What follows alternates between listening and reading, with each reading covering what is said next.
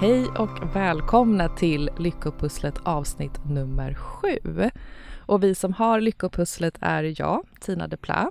Och med mig har jag också Hanna Delby. Ja, och Hanna, vad ska vi prata om idag?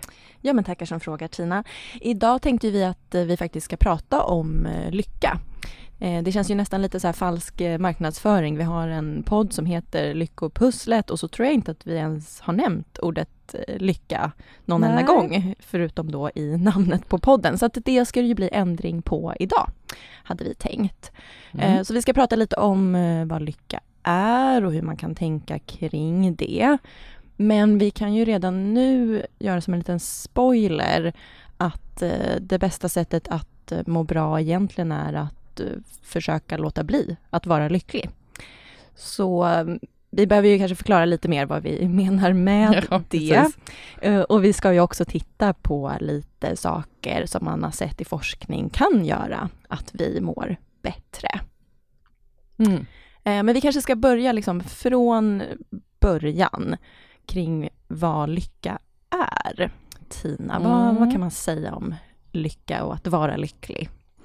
Ja, för jag tänker att det kan vara bra att nysta i det innan vi liksom går in lite på vad man kan göra rent konkret. Men jag tänker att man kan se på lycka på lite olika sätt. Jag tror att skulle man gå runt och fråga folk på stan så tror jag många skulle säga att lycka är en känsla av glädje eller liksom nöjdhet, tillfredsställelse. Att det är mer av en känsla. Och en känsla som också kanske håller sig kvar en längre tid. Och jag tror inte heller att det är helt ovanligt att har man det, vad ska man säga, synsättet att lycka är en känsla, så kan det ju också vara att man kanske sätter upp det lite som en riktning för sig själv. Att jag vill bli lycklig. Eller jag vill, om jag bara mår bra, om jag bara gör det här, då kommer jag bli lycklig och då kommer jag förbli lycklig. Men det här är ju också en riktning som inte fungerar särskilt bra i längden, för att det är ju väldigt svårt, jag skulle säga omöjligt, att hålla i en känsla för evigt. Och där tänker jag, ni som lyssnar kan ju fundera lite på egen hand. Alltså, hur länge skulle du säga att en bra känsla håller i sig? Om du tänker tillbaka till ett tillfälle där du verkligen känt den här sprudlande glädjen, hur länge fanns den där? Och jag antar, eller jag är nästan säker på det, att förr eller senare så dök det nog upp kanske lite irritation eller frustration eller ilska efter den där glädjen. För det är lite så som det funkar med känslor. Vi kan inte hålla i det för evigt. Så att det här för oss in på det andra sättet att se på lycka. Som sagt, det första är lite mer att lycka är en känsla. Men så som du och jag, Hanna, jobbar så är det kanske lite mer att man ser lycka som att sträva efter att leva ett meningsfullt och värdefullt liv. Ett meningsfullt liv där vi har stunder av glädje. Men det kommer också finnas stunder av jobbiga känslor, för de går lite hand i hand. Om man tänker till exempel relationer, som jag tror många tycker är en väldigt viktig del i sina liv. Det har ju väldigt mycket gott och fint i sig. Men det finns ju också jobbiga känslor i relationer. Vi hamnar i gräl eller vi känner irritation och frustration. Och det är någonting som ger oss otroligt mycket värde och mening i våra liv. Så att det är ju lite det här utgångsläget som vi kommer ha i det här avsnittet. Att se det mer som en strävan efter att leva ett meningsfullt och värdefullt liv egentligen. Precis, och där det mer finns de här, som du säger, ögonblicken av starkare positiva känslor och den här närvaron som blir i det när man känner att man kanske är verkligen i stunden. För det tänker jag är någonting som är väldigt förknippat med det där lyckoruset, den här glädjen. Det är ju att man verkligen är fokuserad på det som händer runt omkring en om man gör någonting som man tycker väldigt mycket om, till exempel. Och att mer försöka få in så många sådana stunder i sitt liv snarare än att tänka att det är känslan man ska åt. Vi kan ju inte beställa känslor. Och ska man ha vissa känslor, då kommer andra på köpet, som du var inne på där. Yeah. Vill man känna mycket glädje, då kommer ju andra känslor med i det också, i den mixen liksom. Men utöver att det är svårt att vara i en känsla under lång tid och det är som du säger omöjligt att vara i den för evigt, så finns det ju lite andra hinder när vi försöker bli lyckliga. Och det är ju att det evolutionärt liksom inte är meningen att vi ska vara det. Nähä, okej. Nej, låt mig förklara. Det är ju lite förargligt att det är så. Men om man tänker hur människan har överlevt genom historien, så är det ju genom att ha varit på sin vakt, hålla utkik efter faror, stämma av hela tiden. Vi har ju pratat om det tidigare, min plats i flocken. Är jag bättre eller sämre än de andra? Oj då, nu känner jag mig lite sämre. Varning, varning. Jag kanske blir utesluten. Och att vi har den här tendensen att se det negativa, oroa oss, se faror. För att det är det som har förstärkts genom evolutionen. Det har liksom inte varit hjälpsamt att vara glad och nöjd och tillfreds och bara sitta och njuta där i grottan eller på savannen. Så vi har ju ganska mycket emot oss. Vi jobbar liksom mot vårt eget nervsystem och mot hela mänsklighetens historia. Och det är ett ganska tufft motstånd att försöka ta sig an. Och det är därför det är väldigt svårt att vara lycklig och ha den känslan som målsättning för sitt liv. För då riskerar man att bli rätt besviken när den känslan då är så himla svår att fånga.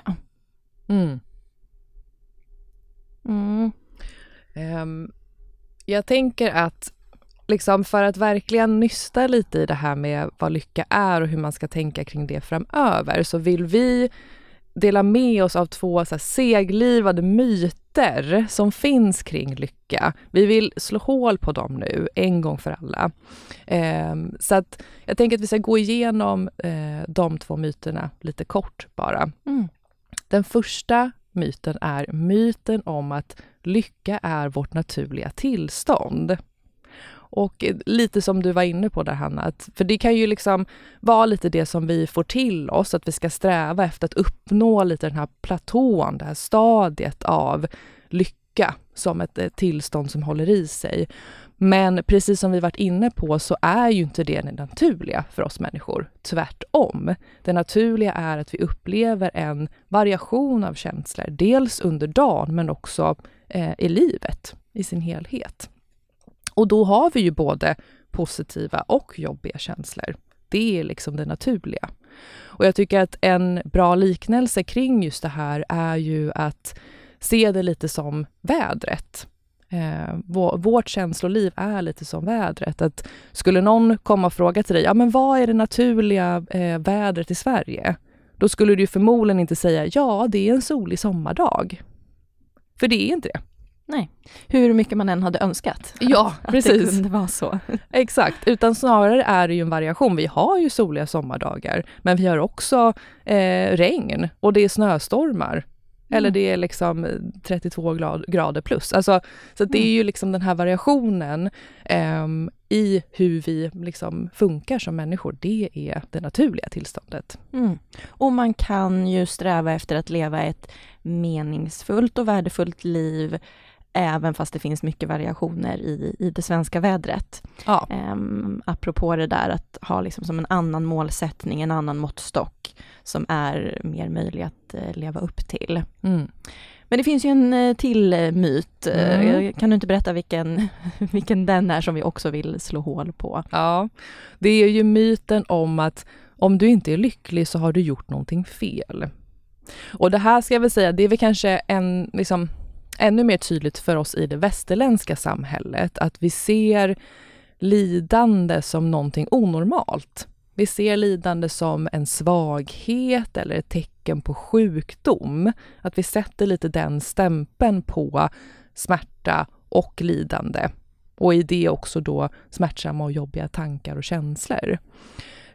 Så att vi liksom har lite en negativ stämpel på det, och det kan ju också vara att vi själva som individer lätt kan liksom skämmas över att vi har negativa känslor och att vi kritiserar oss själva för det. Att liksom, men nu är det någonting fel på mig, eller nu är det jag som är en svag person för att jag kan inte behålla den här känslan av lycka. Nej. Men precis lite som vi varit inne på hittills så är det ju omöjligt att liksom skapa ett bättre liv om vi inte är beredda på att ha lite jobbiga känslor under resans gång. Så att återigen, det normala är att vi inte är lyckliga, precis som du var inne på Hanna tidigare. Och att må bra är liksom inte att nu ska jag inte må dåligt, utan det handlar ju snarare om, som jag tänker är lite en röd tråd i våra avsnitt, att hitta och förhålla sig till obehag på ett mer hjälpsamt sätt. Hitta verktyg för det. Så att jag kan hantera smärtsamma tankar och känslor på ett mer hjälpsamt sätt. För de kommer finnas där. Och det innebär inte att du är svag eller att du gjort fel, utan det är så vi människor funkar. Och det där är ju jätteviktigt att se att nej, men det har inte med mig att göra. Att jag inte kan vara lycklig. För den där självkritiken som kan uppstå när man har så mycket bra saker. Så här, men nu har jag ju det här jobbet, eller jag har den här lägenheten, eller jag har ju de här fina vännerna. Och ändå är jag inte alltid nöjd och glad och lycklig. Ja, det är inte så konstigt. Nej, precis. Så att nu hoppas jag att ni också som lyssnar där har verkligen slagit hål på de här myterna. Att det här stämmer inte. Och jag hoppas att ni fått lite mer förståelse kring hur vi funkar som människor och varför det är svårt att liksom ha den här strävan att hålla i känslan av lycka. Och nu får vi ju ta den här kunskapen som vi har om lycka och försöka ändå vrida det till en lite mer positiv, peppig stämning. Ja. Vi kan ju inte avsluta nu med att säga att det är omöjligt att vara lycklig, vi är inte gjorda för det, tack så mycket för den här veckan. Utan vi ska ju också titta nu på lite saker som man i forskningen då har sett verkligen stärker vårt välmående. Ja. Och inte med lyckokänslan som måttstock, utan mer måttstocken det här. Kan jag känna att jag har ett överlag meningsfullt, värdefullt liv med stunder av närvaro och mer positiva känslor. Så vi ska ju istället för att köra det här verktygskonceptet som vi har haft tidigare avsnitt där vi delar med oss av verktyg, dela med oss av de här punkterna som lyckoforskningen har hittat. Så vi ska beta av dem. Och man kan ju redan när vi går igenom dem kanske se om det är någon punkt som väcker någonting extra i en. Som känns lite extra viktig eller som man känner att men det här vill jag nog testa och göra lite mer av. Som en liten inspiration till saker som vi hoppas att ni vill ta med er ut i er vardag. Vad är första verktyget då, Hanna? Nu blir jag så nyfiken. Jag förstår det. Ja, men första delen i den här punktlistan är att tro på någonting. Och det kan vara verkligen på vad som helst. Alltså det behöver inte vara tro som religion, även om det kan vara det. Det kan vara att tro på ett fotbollslag eller på något annat som man bryr sig mycket om. Tro på ödet eller tro på astrologi eller vad det nu än är för någonting. För man har sett i forskning att själva det här troendet, att vara troende oavsett kring vad, ger oss en känsla av meningsfullhet och gemenskap. Att man känner samhörighet med andra som tror på någonting liknande och att det kan ge en trygghet att luta sig mot, att man har det här som man tror på. Så nummer 1, tro på någonting. Välj vad, men tro på någonting. Spännande. Och vi går vidare till punkt nummer 2, vilket jag tycker är väldigt spännande, och det är att dagdrömma om saker som du ser fram emot. För jag vet inte om ni som lyssnar kan känna igen er i det, men ibland så kan det ju nästan vara att man känner sig lyckligare precis innan helgen kommer eller innan den här semestern som man har planerat för sig än de här liksom faktiska dagarna när man är ledig. Och det kanske spontant känns så här, jaha, det var väl inte så jättepeppigt råd. Men jag tycker att det är liksom ganska positivt i det att vi kan må bra av att se fram emot någonting, att tänka på hur det kommer att bli. För det så som det funkar är ju att när vi dagdrömmer om saker som vi ser fram emot, då aktiverar vi det här belöningscentret i hjärnan. Och att fantisera om det som kommer, det som jag ser fram emot, det kommer dessutom lagras i samma neuron eller liksom nervceller då i hjärnan som de här verkliga upplevelserna som jag kommer ha sen. Så vi tjänar lite på det här dagdrömmandet, att fantisera om det oavsett om det faktiskt kommer ske sen eller inte. Så det här tycker jag är ganska peppigt, för då kan man ju liksom förlänga glädjen i det här. Inte bara att jag har den här liksom helgen att se fram emot, men också inför det. Att jag kan vara lite i den här känslan av att dagdrömma och fantisera om hur det kommer att bli. Mm. Och det är lite det här som man brukar säga att tar man ut glädjen i förskott så har man i alla fall varit glad en gång. Ja. För sen när helgen kommer så kanske jag vaknade upp förkyld eller något annat hände. Och det är klart att det finns en besvikelse i det då. Men då har jag ju haft de här positiva erfarenheterna innan av det, när jag har dagdrömt om det. Mm. Och det här går ju lite in i nästa punkt, för den handlar ju också om att vi kan använda vår förmåga att fantisera och tänka kring saker för att stärka vårt välmående. För den punkten är att återbesöka fina minnen. Mm. Så på samma sätt som att jag då kan dagdrömma om det jag ser fram emot, så kan jag tänka tillbaka på upplevelser, situationer, personer som har gett mig glädje, för att liksom förlänga det. Och en del av det är ju att när saker väl händer, då går det ju snabbt. Man kanske nästan inte alltid hinner vara närvarande. Den där dagen man har sett fram emot, den svischar förbi. Och att då kunna gå tillbaka till den och försöka fånga känslan igen. Tänka på den, prata med andra som var där om den, att vara nostalgisk. Det hjälper oss att må bättre här och nu. Så dagdröm mer och tänk tillbaka mer på det som du har upplevt som positiva händelser. Ja, och apropå det där att kanske skapa fina minnen att återbesöka, då det för oss in på punkt nummer 4, vilket är att fira mer. Kul! Ja, helt rätt tycker jag. Att fira saker som gör dig glad, både i det stora och det lilla. Och att göra det tillsammans med andra också, för det mår vi ju bra av. Att fira saker tillsammans och fira även för andras skull. Så att det här tänker jag ju verkligen också, apropå att kanske skifta fokus till det som vi har kontroll över, vilket är våra egna beteenden. Att se om jag kan liksom planera in det, att fira även stort som smått då. Och skåla in för någonting som jag liksom ser fram emot eller som jag är peppad över. Någonting som har hänt, men jag tänker också ibland att man kanske kan fira motgångar. Vad har jag lärt mig av det och hur tar jag mig vidare från det? Och man kan ju alltid skåla bara för att jag tog mig igenom den här skitdagen. Exakt. Allt blev jättejobbigt och ingenting gick bra. Och vad skönt att den här dagen nu snart är slut. Och så skålar man i det eller äter sin favoritchoklad eller vad det nu kan vara. Ja. Så fira mer. Och nästa punkt är ju också lite på det temat. Det är ju lite röda trådar som går igenom alla de här punkterna på något sätt. Men den punkten handlar om att göra härliga saker helt utan anledning. Så en del är ju att hitta saker att fira, stort som smått. Men en annan är ju att bara få göra det för sakens skull. Att jag inte alltså behöver ha en anledning. För jag tror att en del kan känna igen sig, jag kan känna igen mig i det i alla fall, att det är så lätt att skjuta upp saker. Att man tänker att men den där flaska bubbel, men den tar vi sen. Vi tar den när vi har någonting att fira. Eller men den där maträtten, men det är lite mer helg att äta den, för den är lite extra lyxig. Att vi hela tiden skjuter på saker istället för att faktiskt göra det där och då när vi får feeling. Så det är en grå, slaskig tisdag.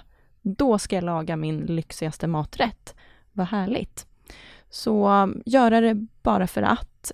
Vi blir inte lyckliga av att vara duktiga och tänka att jag får bara göra det när jag förtjänar det, för att jag har varit produktiv och har någonting att skåla för. Utan jag kan skåla bara för att det är härligt och skåla.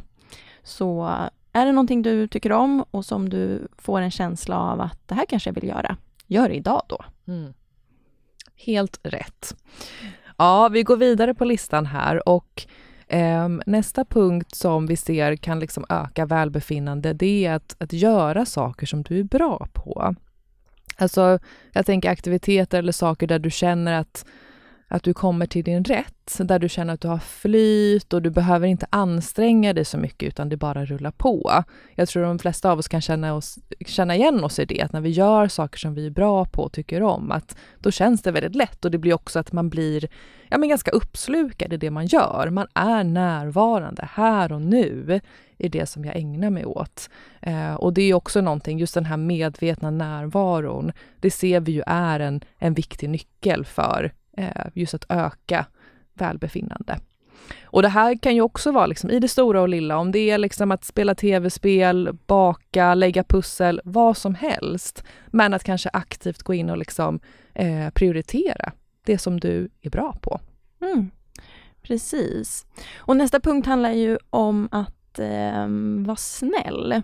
Att vara snäll mot andra och mot sig själv. Man har ju sett i forskning att det här med att vara vänlig mot sin omgivning är någonting som får oss själva att må bra. Och att det blir liksom ringa på vattnet, dominoeffekt, vad man än nu vill kalla det. Att om jag är vänlig mot andra så ökar ju sannolikheten för att jag får vänlighet tillbaka. Och det mår vi ju bra av och det skapar en känsla av samhörighet och gemenskap. Och det är ju någonting som stärker vårt välbefinnande. Så att vara vänlig mot personer i sin omgivning och också då att vara snäll mot sig själv i vad man gör, att man kanske firar ofta, gör härliga saker bara för att, gör det man är bra på, har en snäll och vänlig ton kring hur man pratar om sig själv och till sig själv. Att det också är någonting som får oss att må bra helt enkelt. Och jag tänker alla de här punkterna som vi har berört hittills, det blir ju lite en röd tråd i det som går in i den här punkten, vilket är att vara tacksam. För det är ju så otroligt lätt att vi tar saker för givet i livet och vardagen och att vi kanske inte ägnar saker en extra tanke utan det bara flyger förbi lite grann. Så att därför behöver vi också öva på att stanna upp och notera det som vi är tacksamma över, det som vi njuter av just nu. Och att kunna liksom aktivt stanna upp och se vad är jag tacksam över, det hjälper oss också styra uppmärksamheten lite mer mot det som känns positivt och stärkande här och nu. Och det är ju också ett ganska bra liksom motgift mot den här tendensen som hjärnan har att liksom zooma in på det negativa och liksom förstora upp det. Så det hjälper vi oss också att hitta lite mer av ett balanserat synsätt. Precis. Och nästa punkt då, det är också på temat med personer i ens närhet. Det här med att vara snäll mot andra och mot sig själv. Så handlar den här punkten om att vara tillsammans. Alltså att vara med personer man bryr sig om. Vi är ju ändå flockdjur i grund och botten och även om det finns variationer i det där hur mycket man vill vara med andra och på vilket sätt, så är ju relationer det som nästan alltid nämns när man pratar med människor om vad som är viktigt för dem, vad de värdesätter, vad de är tacksamma över, vad de vill göra mer av i sitt liv, att vara med nära och kära. Så det mår vi ju bra av. Men det behöver inte bara handla om den här liksom närmaste gruppen, att jag mår bra av att vara med dem, utan det kan också handla om social interaktion på ett mycket mer så här distanserat sätt. Alltså att hälsa på kassören i matbutiken och kanske ens att jag går till den kassan och inte till självskanningen. Att jag tittar någon i ögonen när jag möter dem eller hälsar lite på min granne. Att den typen av beteenden också skapar en känsla av gemenskap och sammanhang som vi mår bra av. Så ut och vara mer vänlig och ta in personer som du har i din omgivning. Skulle vara ett tips då om man vill testa på den punkten. Och en så fin punkt tänker jag och strävan att ha generellt. Ja, eller hur? Ja, Vi behöver springa på lite här med de sista punkterna. Det går ju så fort här. Det är så många saker. Ja, exakt. Vi kanske får återkomma till lycka som tema, tror jag, i något avsnitt längre fram. Jag tror så att vi hinner grotta ner ännu mer då. Men ja, kör. Ja, men för nu har vi ju de 2 sista punkterna här bara som vi vill dela med oss av. Och den här sista punkten är ju att vara dig själv. Och det kan ju låta så här lite klyschigt, var dig själv. Men ja, alla andra är ju liksom upptagna. Det är ju så. Och det är ju, jag tänker snarare lite det här som vi varit inne på tidigare när vi pratat om världen och så. Att kunna vara genuin och sann mot mig själv. För just den personen som jag är. För det gör ju också att vi kan öka känslan av trygghet i oss själva. Att vi står stadigt i oss själva. Men också kanske öka möjligheten att kunna vara närvarande. Och ta in fina stunder som jag är med om. För det är ju ganska svårt att vara närvarande om jag samtidigt känner att jag inte riktigt kan vara mig själv. Om jag behöver hålla upp en fasad eller spela en roll till exempel. Och just det här att vara dig själv, det kan ju också vara i stort och smått. Det kan ju handla om att våga ha de kläderna som jag tycker om. Att göra aktiviteter som jag tycker om och som känns givande för mig. Att uttrycka åsikter eller behov. Eller tvärtom, att avstå från aktiviteter där jag känner att nej, men det här är inte riktigt det som är viktigt och meningsfullt för min del. Nej, precis. Och sista punkten på listan är att inte försöka vara lycklig. Och det här blir ett sätt att lite knyta ihop säcken på något sätt. För vi började med att säga att lycka är svårt. Vi kan nästan inte vara lyckliga. Så att om man direkt börjar tänka då kring de här punkterna. Att men vad bra, då kan jag bara bocka av allt det här. För då kommer jag må bra och vara lycklig. Då har man ju hamnat i den där fällan igen. Där man strävar efter att få fatt en känsla som inte går att fånga. I alla fall inte under särskilt lång tid. Och det verkar överlag som att ju mer vi försöker vara lyckliga, desto mindre lyckliga känner vi oss. För det blir den här kampen. Så sista punkten är att släppa det. Sträva inte efter känslan utan fokusera på beteenden. Skapa beteenden som är meningsfulla och har förutsättningar att fylla ditt liv med värde. Och vi kan ju nästan slå ihop det som vi hade tänkt lyfta som hinder också i det. För hindret som vi funderade på i det här avsnittet är ju just att det kan så lätt bli att man faller in i den där fällan. Alltså att hindret när vi ska försöka stärka välmåendet är att vi trasslar in oss i att vi måste vara lyckliga och det är det enda som räknas. Så när du tänker på välmående och lycka, ha med dig sista punkten. Försök inte vara lycklig. Och så kan du gå ut och göra de här meningsfulla beteendena oavsett vad känslan är just där och då. Ja, men så viktigt. Och jag tänker, nu har vi gått igenom alla punkter här och vi har gått igenom lite, vad är lycka egentligen? Så precis, oj nu jag var på väg att hosta där. Du får hosta från sidan, jättebra. Ja. Men som du var inne på Hanna tidigare så kanske det var vissa punkter här som väckte lite din nyfikenhet, du som lyssnar. Att, men det här kanske jag skulle vilja få till mer av eller göra mer av i min vardag. Så vi tänker ju precis som vi varit inne på när vi pratar om beteendeförändring. Att vi kanske har som ett gemensamt lyckopusslet-projekt den här veckan. Där vi tillsammans försöker se om vi kan strössla vardagen lite mer med de här beteendena som vi pratat om idag. Precis. Och testar man det och vill dela med sig till oss så får man gärna skriva till oss på Instagram. Vi heter ju @depla-psykologi och Delby-psykologi. Man får ju skriva om helt andra saker också. Eller om man vill önska ett ämne så är det fritt fram att höra av sig dit också. Men det var ju allt för idag då. Hoppas att ni kan gå ut och strössla med lite fina meningsfulla beteenden. Och så hörs vi nästa vecka igen då. Ja, det gör vi. Ja, tack så mycket. Hej då! Hej då!